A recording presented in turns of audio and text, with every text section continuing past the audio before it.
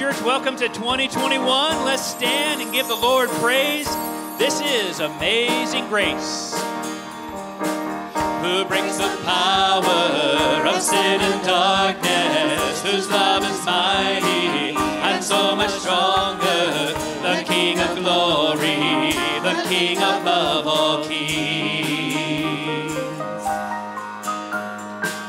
who shakes the whole earth with holy thunder, who leaves us breathless in awe and wonder, the King of glory, the King above all kings. This is amazing grace. This is unfailing love, that you would take my place, that you would bear my cross, you would lay down your life, that I would be set free. Oh, Jesus, I sing for all that you've done for me.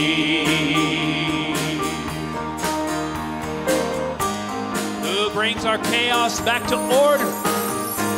Who brings our chaos back into order? Who makes the orphan a son and daughter? The King of glory, the King above all kings. Who rules the nations with truth and justice, shines like the sun in all of its brilliance. The King of glory, the King above all kings. This is amazing grace. This is unfailing love, that you would take my place, that you would bear my cross, you would lay down your life, that I would be set free. Oh, Jesus, I sing for all that you've done for me. All right, church, we're going to let these words ring out. They are words that have been expressed to the throne of God ever since the foundation of the world. Amen. Worthy is the Lamb. Worthy is the Lamb who was slain. Worthy is the King who conquered the grave. Worthy is the Lamb who was slain. Worthy is the King who conquered the grave. Worthy is the Lamb who was slain. Worthy is the King who conquered the grave. Worthy is the Lamb who was slain. Worthy, worthy, worthy. This is amazing grace. This is unfailing love, that you would take my place, that you would bear my cross, you would lay down your life, that I would be set free. Oh, Jesus, I sing for all that you've done for me. Oh, you've done for me.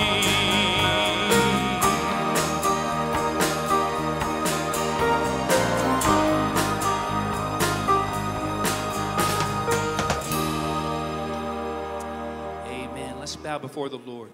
Lord, we come to you, Lord, and we just want to give you praise and all glory and honor that you deserve. Lord, we want this new year to be one, Lord, that we follow you like never before, that we love you, that we honor you, that we adore you. Lord, that we serve you and we witness for you and we represent you like never before. Lord, we pray that you would just give us a year that your great name would be glorified and honored by every one of the members and attenders of First Baptist Church of Ozark, that we would truly be a light in this community and in our world. And it's in Christ's name we pray. Amen. All right, please be seated. And by the way, I apologize. I think I made a misspoken comment there. Worthy is the Lamb that was slain was before the foundation. It was throughout all eternity. Amen? Way before the world began. This is a connection card, and we want you to fill that out. So please put your name and address, phone number, and everything on that. Especially if you have been with us maybe just for the first or second time, we'd love to know who you are, and so please fill out information on the back as well. If you're a member or regular attender, there's an opportunity to put comments and prayer requests on there, and we will be faithful to pray for those. So please, please, please. Do that and then put that in the offering plate at the end of the service, all right? All right, we're going to sing a great old hymn. A lot of times we sing it as an invitation hymn, but this hymn just reminds us of the grace of God is greater than our sin.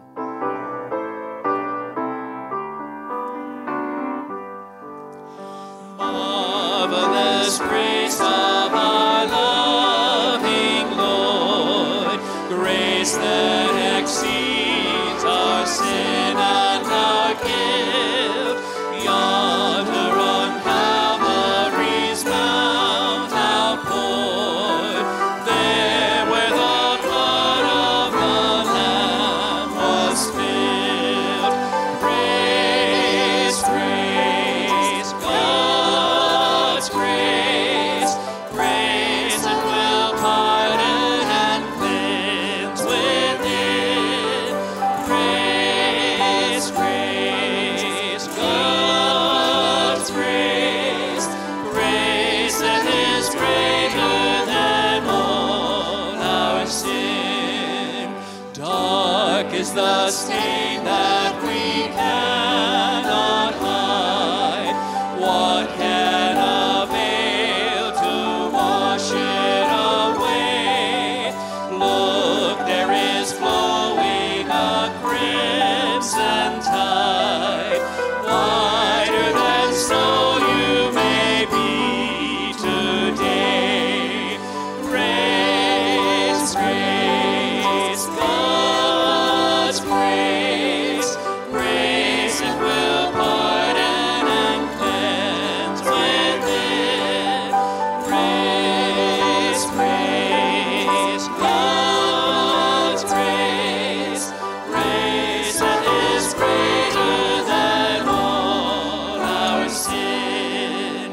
Marvelous, infinite, matchless grace, freely bestowed on all who believe. Who longing to see His face, will you this moment His grace receive? Grace, grace, God's grace, grace that will pardon and cleanse within. Grace, grace, God's grace, grace that is greater than all our sin.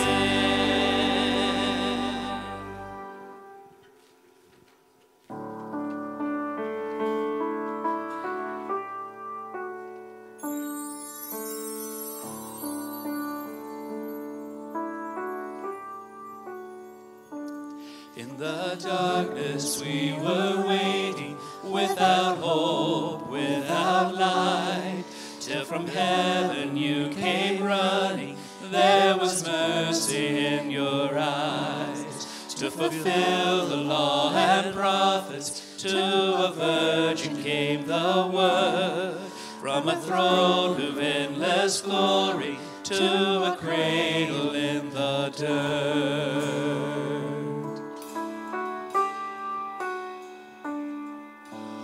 Praise the Father, praise the Son, praise the Spirit, three in one.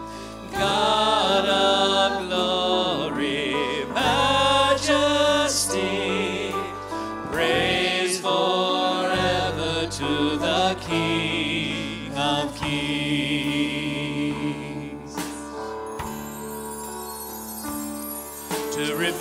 the kingdom coming, and to reconcile the lost, to redeem the whole creation.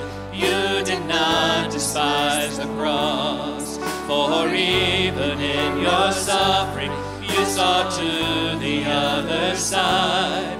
Knowing this was our salvation, Jesus, for our sake you died. And for that we give him praise.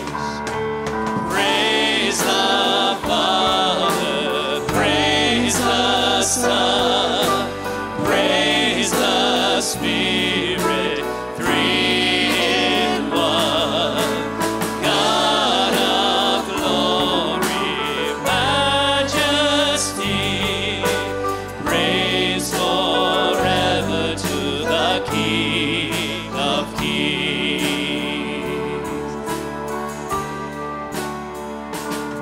And the morning you rose, all of heaven held its breath, till the stone was moved for good, for the Lamb has conquered death. And the dead rose from their tombs, and the angels stood in awe, for the souls of all who come to the Father were restored.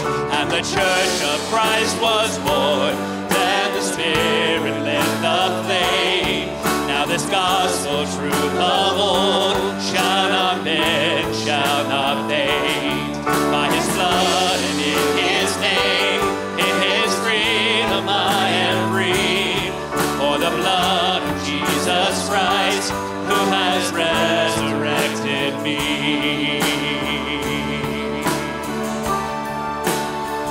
Praise the Father, praise the Son, praise the Spirit, three in one.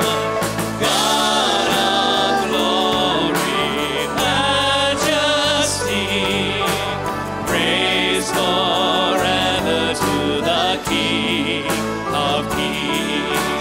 Praise the Father, praise the Son, praise the Spirit, three in one. God of glory, majesty, praise forever to the King of Kings. Praise forever to the King of Kings.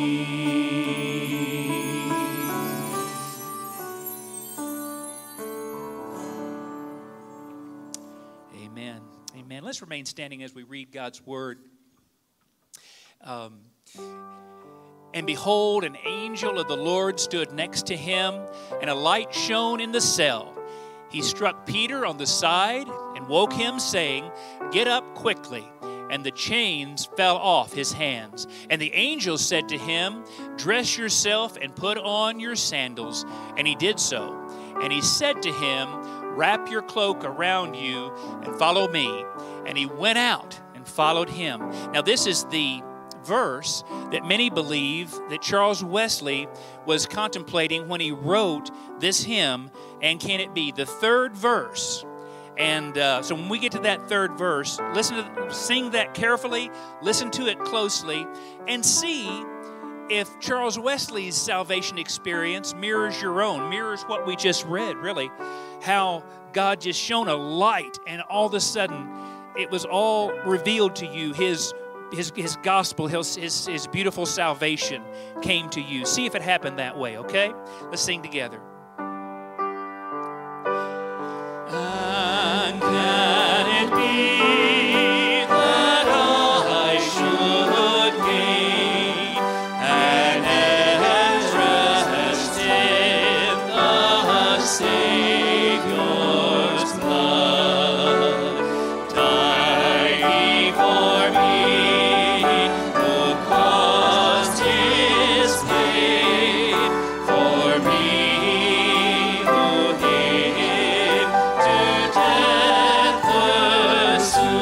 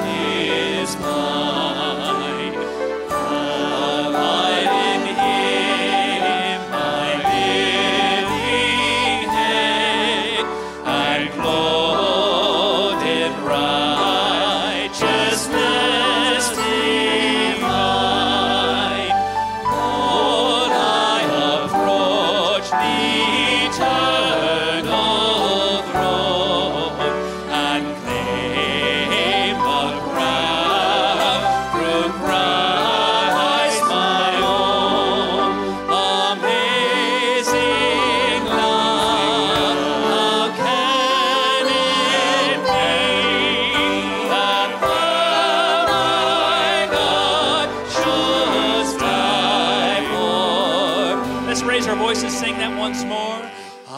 Amazing love, how can it be that thou, my God, shouldst die for me?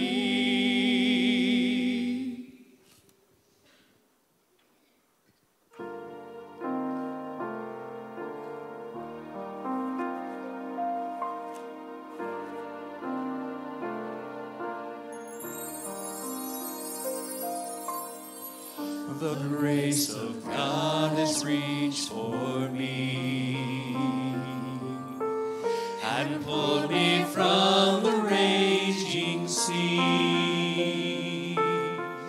and I am safe on the solid ground. The Lord is my salvation.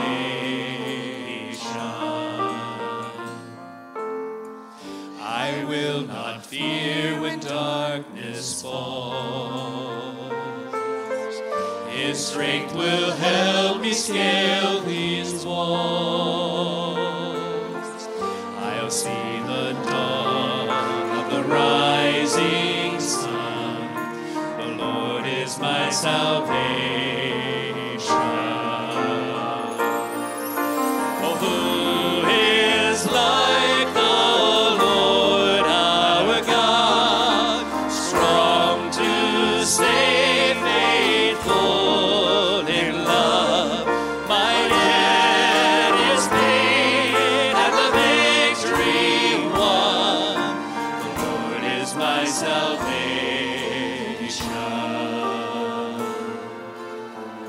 My hope is hidden in the Lord. He flowers each promise of His word. When winter fades, I know spring will come. The Lord is my salvation.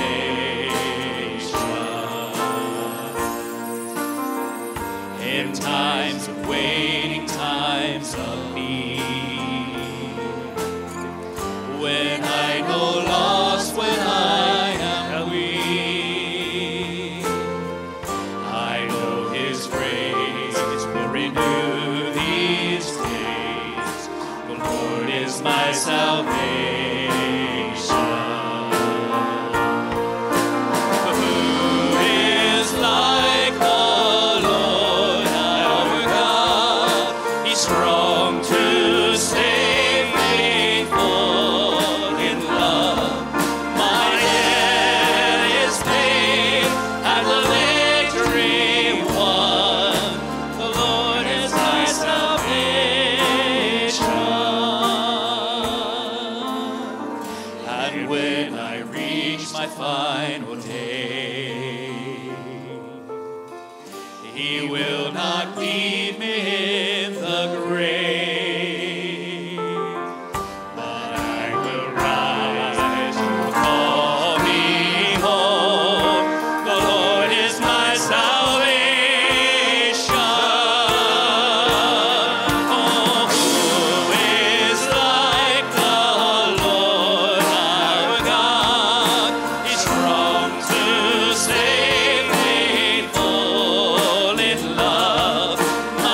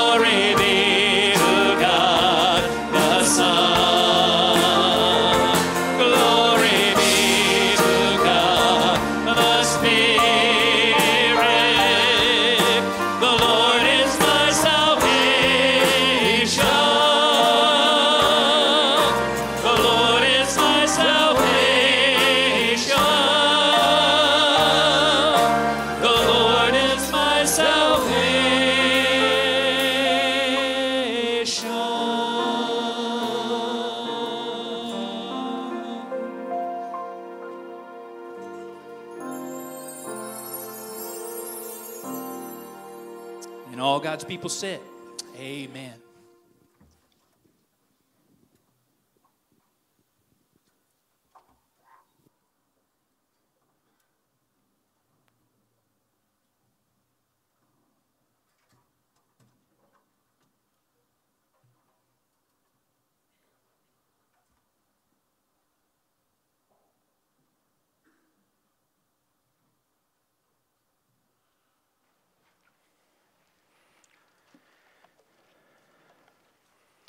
In at least two of the songs that we have praised God for, and we lifted our voices to Him, "The Lord is my salvation," we had the refrain and the repetition of glory to God, our Father, and the Son, and the Spirit. And then a little earlier we sang praise the Father, praise the Son, praise the Spirit, 3 in 1. Why? Because our God is worthy of blessing and honor. And that has been the theme that has been driving chapter 1, verses 3 through 14. God is worthy of blessing and honor because our God is the one who blesses us. Today we are going to finish out, praise God for redeeming us. Now, think back with me. We have basically been studying the gifts that our God has given us in Christ in our salvation. Just think for a moment. Election, adoption, redemption. Glorious truths and gifts that have been given to us. But have you ever stopped to consider that in addition to these wonderful realities bestowed upon us in our salvation, God has also given to us a new world view? We see things differently. God has arranged it in such a way that He would give to us the mystery of His will and let us know that all things will be summed up and united in Christ Jesus the Lord. That's a good word for 2021, is it not? Chapter 1, beginning in verse 3. Let's get a running start. "Blessed be the God and Father of our Lord Jesus Christ, who has blessed us in Christ with every spiritual blessing in the heavenly places, even as He chose us in Him before the foundation of the world, that we should be holy and blameless before Him.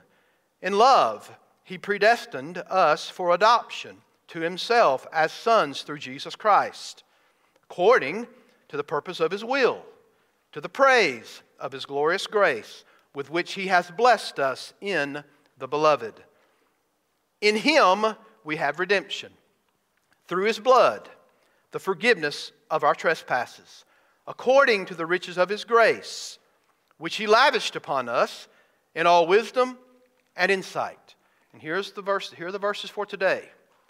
"Making known to us the mystery of His will, according to His purpose, which He set forth in Christ as a plan for the fullness of time, to unite all things in Him, things in heaven and things on earth." Let's pray. Father, only You can open eyes and hearts and minds to receive and to embrace Your truth. The Bible says that faith cometh by hearing, and hearing by the Word. There are some things we just cannot do. And Lord, we cannot affect change in people's lives without Your Word and without Your Spirit. That's what does it. God, may You open our hearts and minds to hear the Word today, and more importantly, may what we hear, may we apply it to our lives. In Jesus' name we pray, amen. So in verses 9 and 10, Paul praises God for giving His children the revelation of His will that should form our world view and the life that we live now on earth. Now folks, think about the magnitude of this. We're still in the mode of praising God. When is the last time you praised God for changing the way you think and the way you live? We like to thank Him for the big things, election. We like to thank Him for adoption and redemption. But Paul praises God for what His grace does in our minds and in our thinking. Scholars tell us that verses 9 and 10 are the climactic note of the passage. Now, that's saying a lot, isn't it? Blessed be the God and Father of our Lord Jesus Christ. And then if you skip down to verse 9, for making known to us the mystery of His will according to His purpose, which He set forth in Christ as a plan for the fullness of time to sum or unite all things in heaven and earth in Christ. Wow. So structurally, grammatically, in the Greek, Peter O'Brien says, syntactically and structurally, this bringing together is the high point of the eulogy. And what we know eulogy means is from the Hebrew word to bless God. So scholars say, of course, that this is the climactic point of verses 3 through 14. That's a mouthful to think that that is the end goal of all things, to sum all things up in Christ Jesus. I want to remind you that we are living in very unsettled times. But I also want to remind you that history is going somewhere. Isn't that good to know? That history is going somewhere. God has revealed a plan to us. And that plan centers on Christ, our Redeemer. And what is this plan? Our God will unite all things. Things in heaven and things on earth in Christ. This is what we would refer to as the cosmic dimension to God's eternal plan. The very universe longs for this uniting of all things in Christ. Let me show you Romans chapter 8. Romans 8, verse 18. For I consider that the sufferings of this present time are not worth comparing with the glory that is going to be revealed to us. For the creation waits with eager longing for the revealing of the sons of God. Verse 20 is key. For the creation was subjected to futility, not willingly, but because of him who subjected it, in hope that the creation itself will be set free from its bondage to corruption and obtain the freedom of the glory of the children of God. Y'all know today that even creation groans for Jesus to sum all things up in himself. That's exactly what the Bible tells us. How about people that are believers that live in this fallen world? You ever groan in your spirit that God will make all things new? If you're saved, you should. Because the Bible tells us that we should. We know that paradise was lost in Adam, but it was restored in Christ Jesus. John Stott said it well. In the fullness of time, God's two creations, his whole universe and his whole church, will be unified under the cosmic Christ, who is the supreme head of both. Now, I cannot think of a better thought or a scriptural passage that would be better for us to embrace just inside the door of a new year, like 9 and 10 of Ephesians 1. We need to hear this. And since we took our break during the Advent season, allow me to remind you of the context. We began by praising God for electing us. And how does that look? Well, he chose us in Christ. Not because of us, but in Christ. He chose us before the foundation of the world. He chose us to be holy and blameless. He chose us in love for adoption. He chose us according to the purpose of his will. And ultimately, the ultimate thing, God chose us to the praise of his glorious grace. And then we began to study God's grace in redeeming us. And how did he do so in Christ? He redeemed us through the blood of Christ. And then second, God redeemed us according to the riches of his grace. And if you look at the text, this is what we are fleshing out. We talked about he lavished that grace upon us. How? In all wisdom and insight. And then that leads us to the next two things we want to see in redemption. Number one, God's grace makes known to us the mystery of his will. It cannot be clearer. Making known to us the mystery of his will. Where are the Christian thinkers in our day?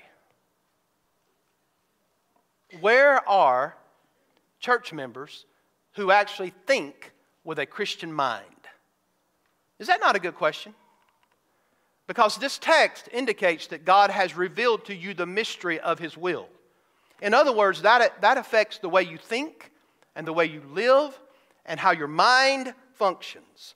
Now, God's work in salvation is not merely to give us the forgiveness of sins. Our salvation is designed to make you into a Christian thinker who glorifies God with your mind, because we have a Christian worldview that makes sense out of history, that makes sense out of the present, that makes sense in the uncertainty we feel that's in the future. However, with the mind of Christ, I would suggest to you that there has been a mind transformation if you're saved. And that mind transformation, church family, is just as important as the moral transformation that took place in your life. Now look, that's an important statement. When God saved you, we want to think of moral. But what about the mind? We want to put our thoughts upon the day we trusted Christ. Woo! Repented, God forgave me, I'm in the kingdom. But what about now? Has it made a difference in your life? Has it transformed you? We are far too narrow in our understanding and view of salvation. We assume that we just pray a prayer and God forgives and that makes us a Christian. But in reality, when you become a Christian, a person has been transformed both in heart and mind. You are to love the Lord your God with all your heart, mind, and spirit. In reality, a Christian is someone who's been transformed, and you've been transformed in heart and mind. So in these verses, we have a Christian worldview. And I believe with all my heart that these verses uncover the gross deficiencies that the average church member has regarding salvation. We have gross deficiencies when it comes to a true understanding of what salvation is. And this is so awesome. It's so unequivocally true in life. You see it in actions and practice among believers. You see it with Facebook posts. Hello, church family. Don't put stuff on Facebook when you don't think it through. If you don't have good theology, the last thing you need to do is put it on Facebook. It bears witness against our entire church, your husband, your wife, when you put things on there that you haven't thought through, right? We need to make absolutely sure that what we put on there is issues that have been transformed in your mind for the fact that you're a Christian and God has revealed to you the mystery of His will. We should act accordingly. So, we should praise God that He has granted to us the mystery of His will. And when He does that, what should govern our lives? His will. He's granted that to you. So, we should think thoughts that are determined by the revelation that has been granted to us. Note the strength of this. He gave to us the mystery of His will. He made it known to us. So, in a lot of ways, I think this passage is pretty clear, isn't it? He made known to us the mystery of His will. However, grammatically, there's some difficulties here when you go through it. One thing is clear. God has to initiate revelation.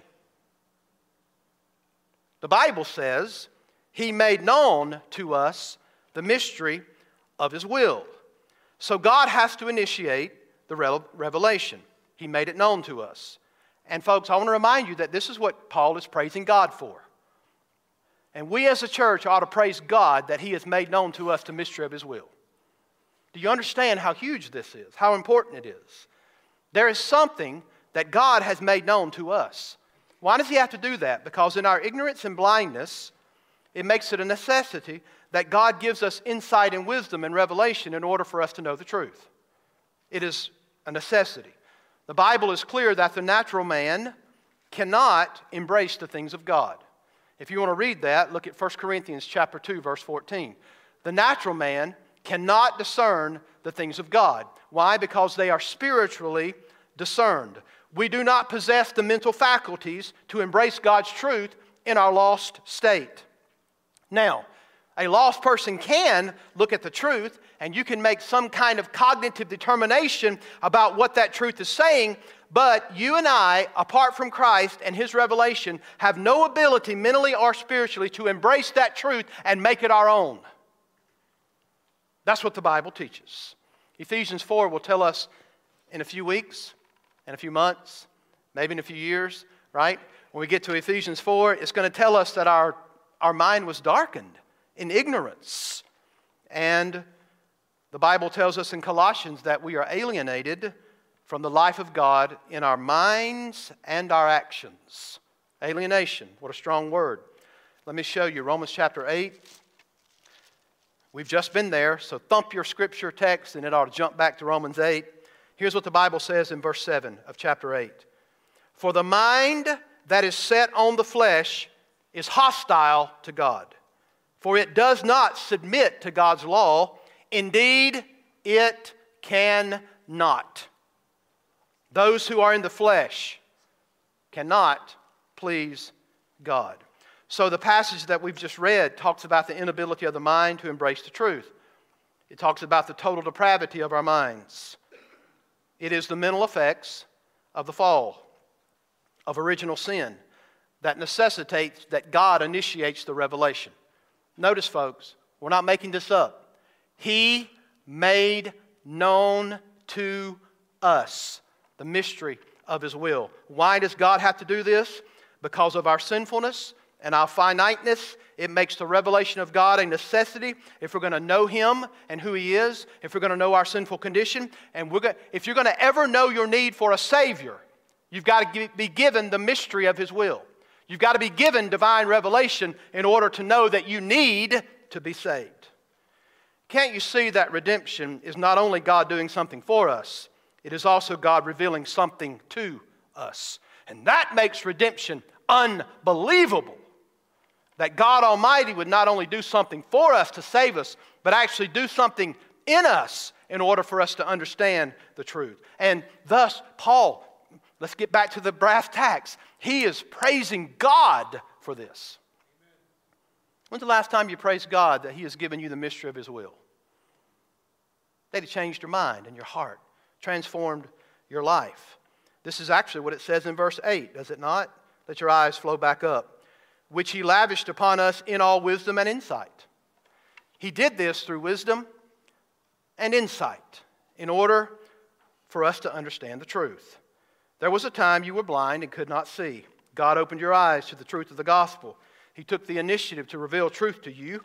You did not possess in your natural state, nor did you have a desire to want to embrace truth. The Bible actually makes it clear in Romans 1:18 that we're not seekers of truth. We actually suppress the truth in unrighteousness. So for us to ever get from death to life, for us to ever get from darkness to light, God must do something. God must reveal truth to us. Please keep in mind that the revelation of truth given to you by God is not something God does initially at salvation and then leaves you to yourself. And this is what boggles my mind in Christendom today. Everybody puts their stock in the initial day when you prayed a prayer. But you have to search hard and long to find people who actually live out that life. Is that not true? I want to remind you, this is what this text is prodding us to see. God is not just doing something initially in your salvation. God is doing something in your life forever once you trust Christ as your Lord. God continually does this in His people. Let your eyes move down through the text and look at verse 17. Let's start in verse 16 of chapter 1. The very thing I'm preaching is what Paul prays for.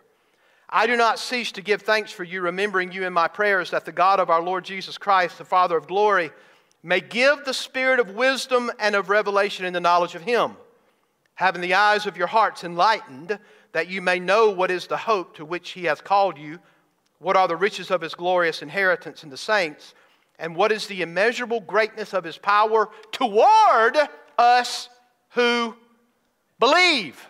Y'all seeing that? You've already believed initially, but this wisdom and revelation and knowledge is something that not only do you have initially when you get saved, but you have it in your life. So, the word of revelation that brings you into redemption is also the word of revelation that continues throughout your entire Christian life. So in other words, to be a Christian is not only to have the Holy Spirit open your eyes and mind to the truth of the gospel, but it is also to be continually taught by God and given wisdom and knowledge and understanding from the Word and the Spirit in order for you to live the Christian life. So to be a Christian is much larger than just having your sins forgiven and saying, well, I've entered the kingdom of heaven. In reality, to be a Christian means that you're undergoing right now in your seat where you're sitting a process where God is transforming your heart and mind. Folks, this is serious. Because if there's no change, if there's no fruit, there's no change. So this is something that's ongoing in us. How do we know that we can walk worthy in a manner, or we can walk in a manner worthy of our calling? It's because you've been filled with spiritual insight and wisdom. That's how you walk worthy of the calling. Why? Because you've been filled with the knowledge of His will and all wisdom and spiritual understanding. So in this passage, there's some specific content that God has made known to us. And what does the text say? He's made known to us the mystery of His will. He did it according to His good pleasure, which He set forth in Christ as a plan from the fullness of time. That's the content of the mystery. What is a mystery? Some of you probably watched some of those in the last few days on TV, right? In other words, this is not an issue of who did it, right? We watch a mystery. We watched one on the 2020 the other night. We watched one about a mystery. How does this thing unfold? Well, a mystery in the Word of God is something that is hidden, that God now has revealed. And the kicker is, it cannot be revealed apart from God giving you the truth. It's something that only God Almighty can reveal to you. That's the biblical definition of something that is a mystery. Can I show you an Old Testament? Not a one-for-one comparison, however, a full understanding of how God Himself is the only one who can reveal truth. Y'all know the book of Daniel? Y'all ever been there before? You've got it memorized, right? You don't even need to turn because you've got it in your mind. No, here it is, Daniel chapter 2. Let me show you how this works in Daniel's time frame. Verse 27 of Daniel chapter 2. It'd be good for you to look at these scriptures. Daniel answered the king and said, "No wise men, enchanters, magicians, or astrologers can show to the king the mystery that the king has asked. But there is a God in heaven who reveals mysteries." I like that. "And He has made known to King Nebuchadnezzar what will be in the latter days.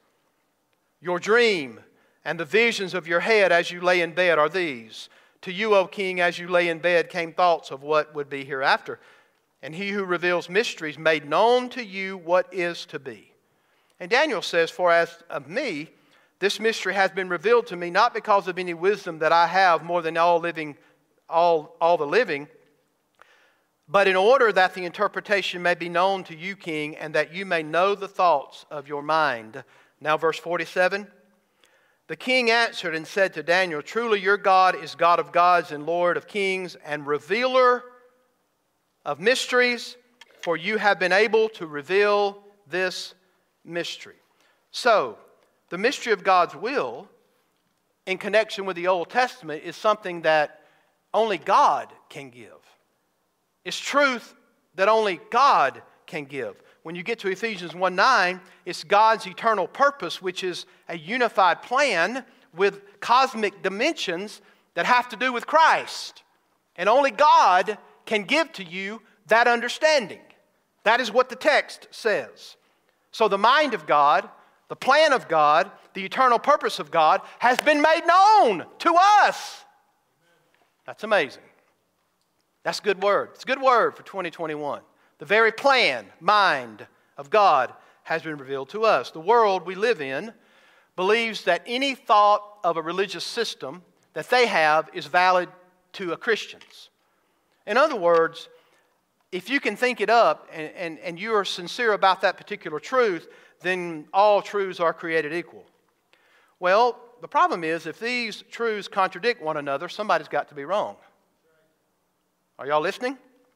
My view on religion, people say, is just as good as your view on religion. Well, my thing is, are you going to trust something that originates in the heart and mind of man or something that originates in the heart and mind of God? There's a major difference here. We are not the fountain of truth. You are not even a mud puddle of truth, and neither am I. Truth comes from God. Truth is the revelation of the mystery of the will of God. Think about this for a moment. Stop and think. God has made this known to you if you are saved. 1 Corinthians 2:16, Paul says, "We have the mind of Christ." That's amazing. So, is it any wonder that Paul praises God for this? Praise God that He has revealed to us the mystery of His will. It is the mystery of His will itself, which is His good pleasure. Certainly, do you think God delights in making His will known to us? But grammatically, here's the deal. It is saying that His will is His good pleasure, and His good pleasure is His will. That's what the passage says. So if we carry on here, what does it say? The Bible says, making known to us the mystery of His will, according to His purpose, is translated to the good pleasure of His will, which He set forth in who? Christ. So God's good pleasure has been purposed in Christ. Are y'all staying with me? If you sleep and snooze, you're going to lose today. Right? The very center of everything God does is Jesus Christ. That's the strength of set forth in Christ Jesus. In other words, Jesus is the sum and substance of the plan of God. He's the sum and substance. This leads us to a conclusion.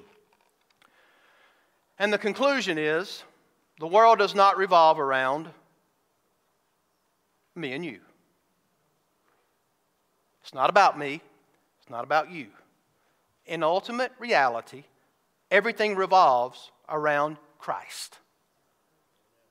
That's why it says this plan, this administration, is set forth in Christ.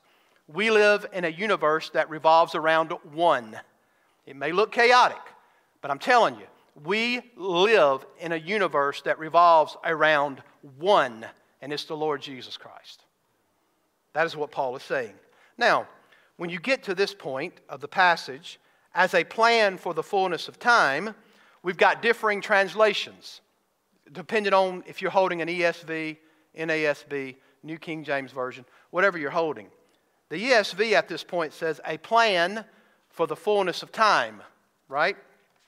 If you hold in your hand a copy of the New King James Version, it says that in the dispensation of the fullness of times. I put beside my copy of the Word of God all the time what's called the New Living Translation. And I'm strongly suggesting to you that you should too. All right? Now, ESV is a wooden literal translation like the NASB and the New American Standard. But the New Living Translation, hear me, not the Living Bible. The New Living, the Living Bible is a bad paraphrase, okay, for the best way to say that. The NLT is a thought-for-thought translation in the Greek, okay? Here's how that reads. Here's how the NLT reads this. Catch close. God's secret plan has now been revealed to us. It is a plan centered on Christ, designed long ago to His good pleasure. And this is His plan. At the right time, He will bring everything together under the authority of Christ. Everything in heaven and on earth. That's good! Is that not something good for us to hear in 2021?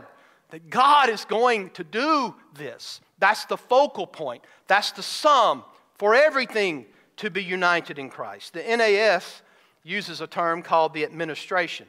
That's a good translation. Why? Because the word actually means an administration of a household. Now, when we think about God administering a plan, now think about this. It could mean the act of administrating something. It could mean that which is administered, or it can mean the administrator of the arrangement or the plan. Here it seems obvious that God is talking about something that is arranged or His plan. How many of you take vacations? Now, we haven't had any. I don't think any of our staff, pretty much, because, COVID's kind of locked us down, right? And we'd be better off to stay in our office and close the door and put on our mask. Right? We can always study the Word, amen? But think about vacations. I like to have my vacation planned out.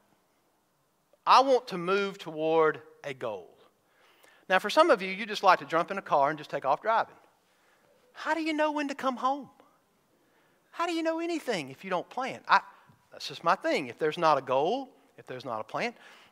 We did Mr. Ortis's funeral yesterday, And Miss Marianne told me, she said, Ortis was a planner.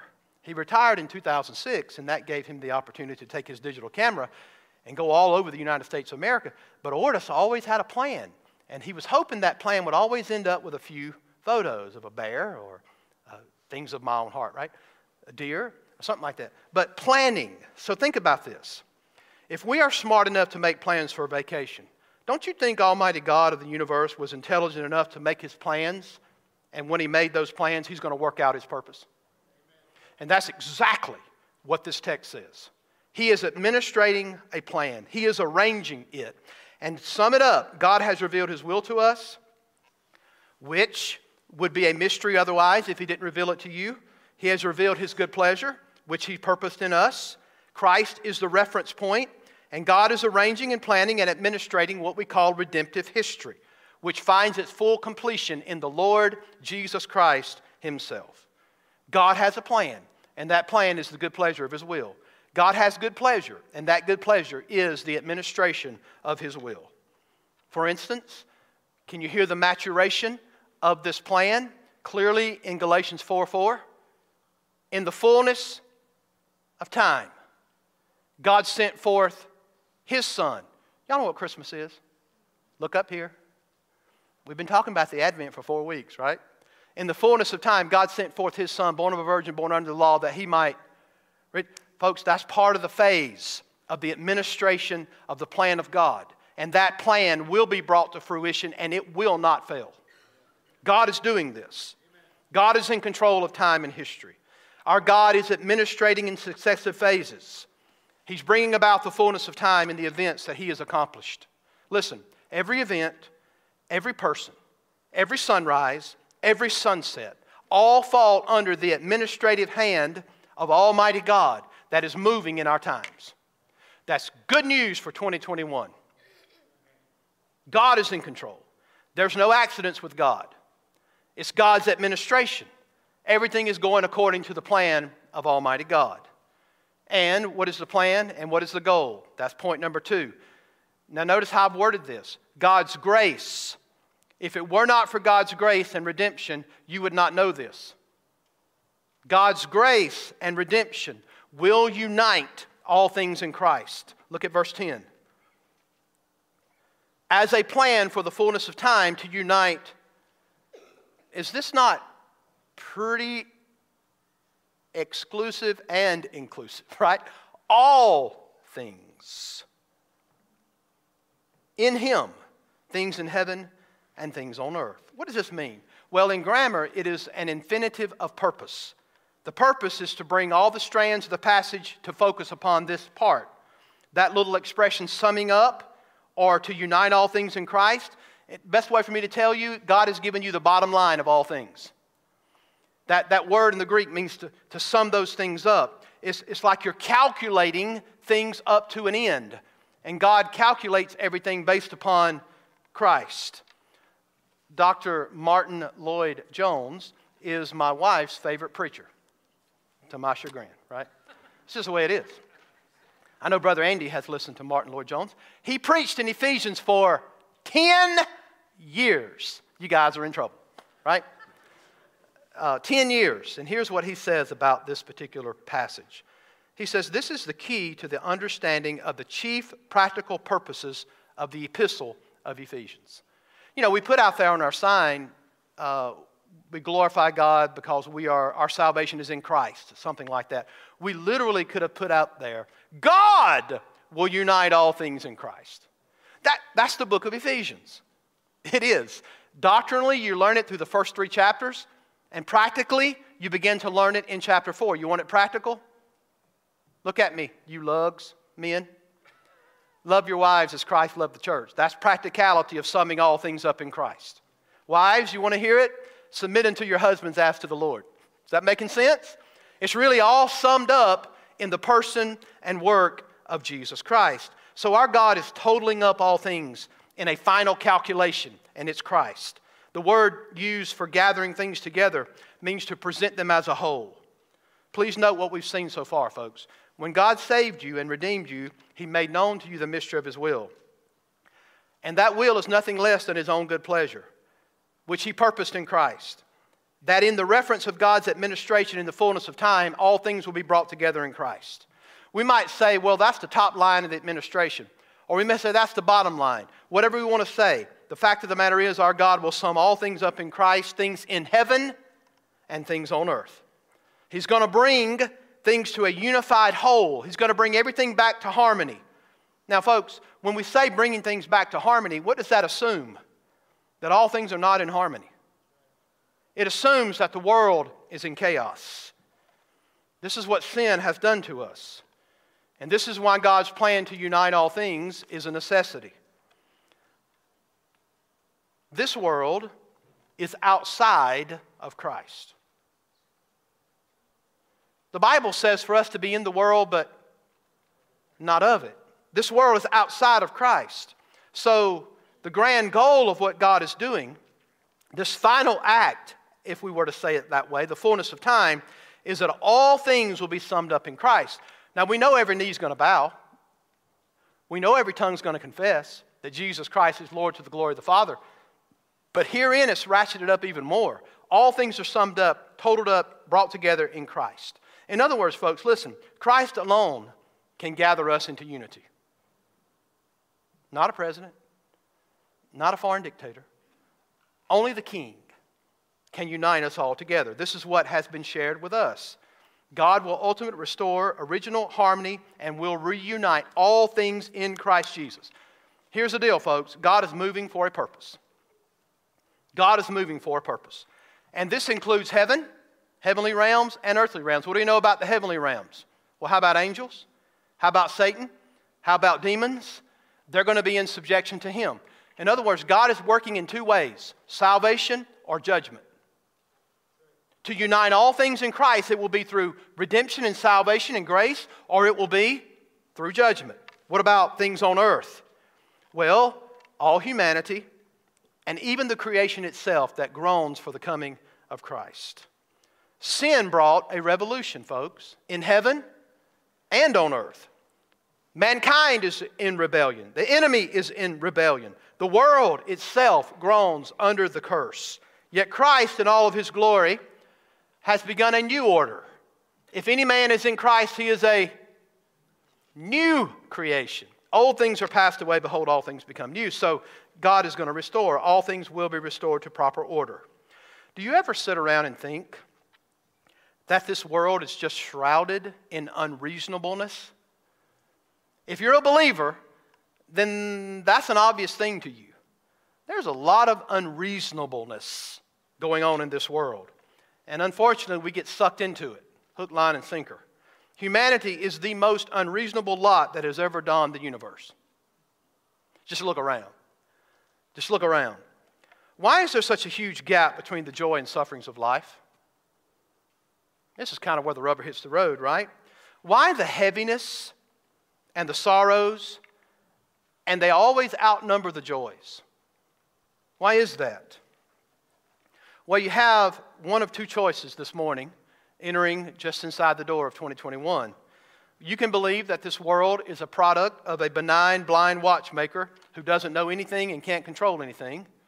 Or, with the eyes of faith, you bank all your hope on the biblical revelation that our Father is the God of gods. And He is administering this world according to His own wise, holy plan. I don't know about y'all, but I take number two. According to this text, He has given to you the mystery of His will. He has revealed truth to you. And the ultimate part of that truth revealed to you is that God Almighty will sum all things up and unite all things in Christ Jesus. Now, we may not understand everything. We may not see everything. And we may even be tempted to unbelief. As the hymn writer said, prone to leave the God I love. Take my heart, God, take and seal it to thy courts above. Folks, do you know the rock this morning on which you stand? Ephesians 1, 9 through 10 should be a hallmark text of Scripture for your life. No matter what you're asked, God has given to believers the mystery of His will, and God's will is this. He's going to unite all things together in Christ Jesus. That's good. That's what we need to say. That's what we need to know. God's pleasure has worked itself out in us when He saved us, but He's also continuing to do this.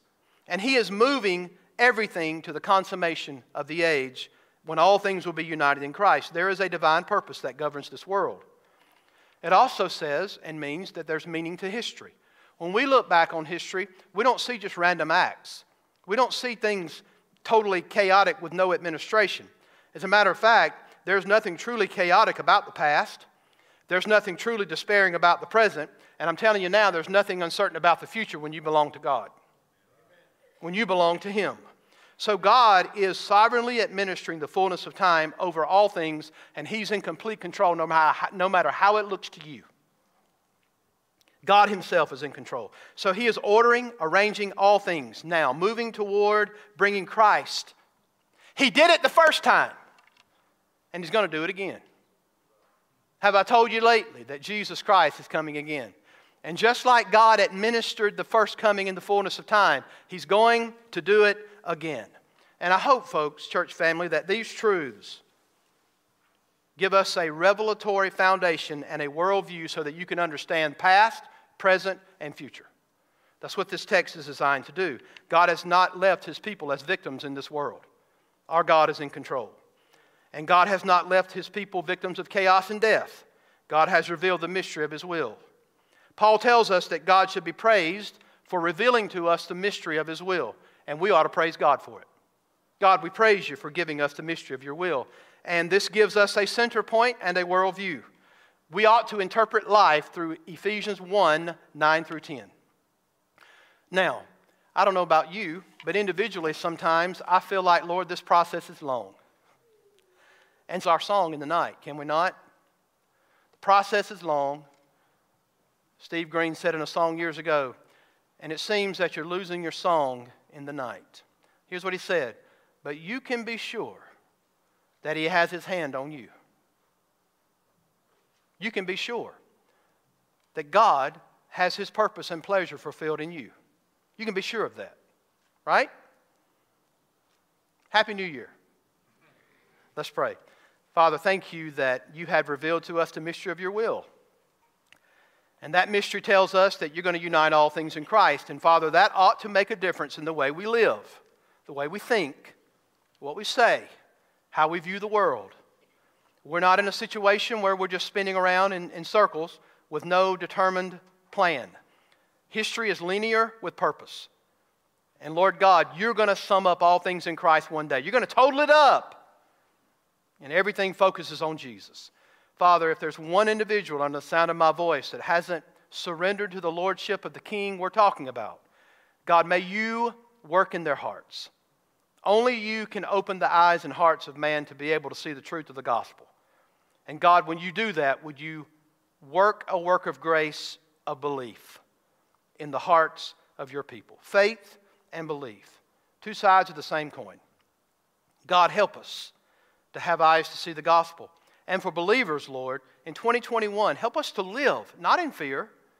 Help us to be freed up in the liberty of the Spirit, to be filled with the knowledge of Your will and all wisdom and spiritual understanding so that we walk worthy of our calling. God, help us. In Jesus' name we pray. Amen. Brother David's going to lead us in a verse. You have an opportunity to come to Christ today and believe the gospel.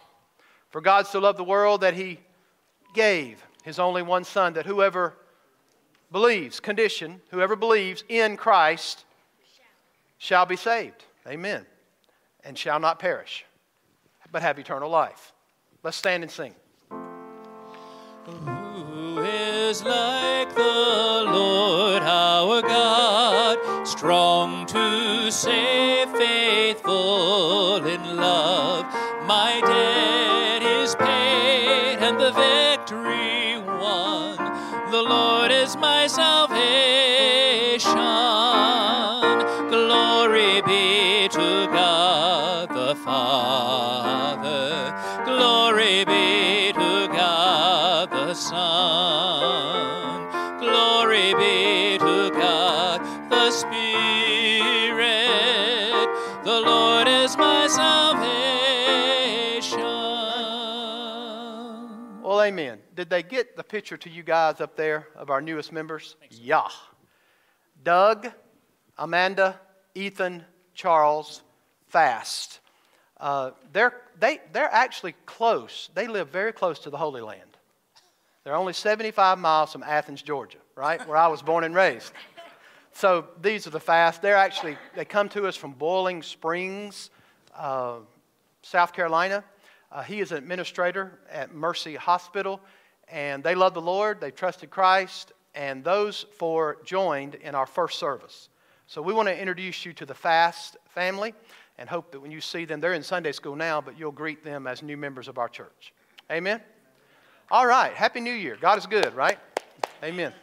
Just commend you as a church family through 2020, unsettling times, giving, attendance, sacrifice is evident. And let's pray that we live as a church that truly believes that God will sum all things up in Christ. Amen. Pray for Lacey, let me see if I can get these kids right, Lacey.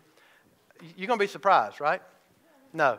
Alan, Stanley, Phil, Pam, right? That's the four children that belong to Miss Clara Lee. That funeral will be for tomorrow. I appreciate our church family so much. Even yesterday, with the way it was, for Mr. Ortis' funeral, people came, supported, loved that family. And so, same thing for tomorrow. That funeral will begin in here at 2. Visitations at 1. Okay? All right? God bless each of you. Happy New Year. See you next Sunday.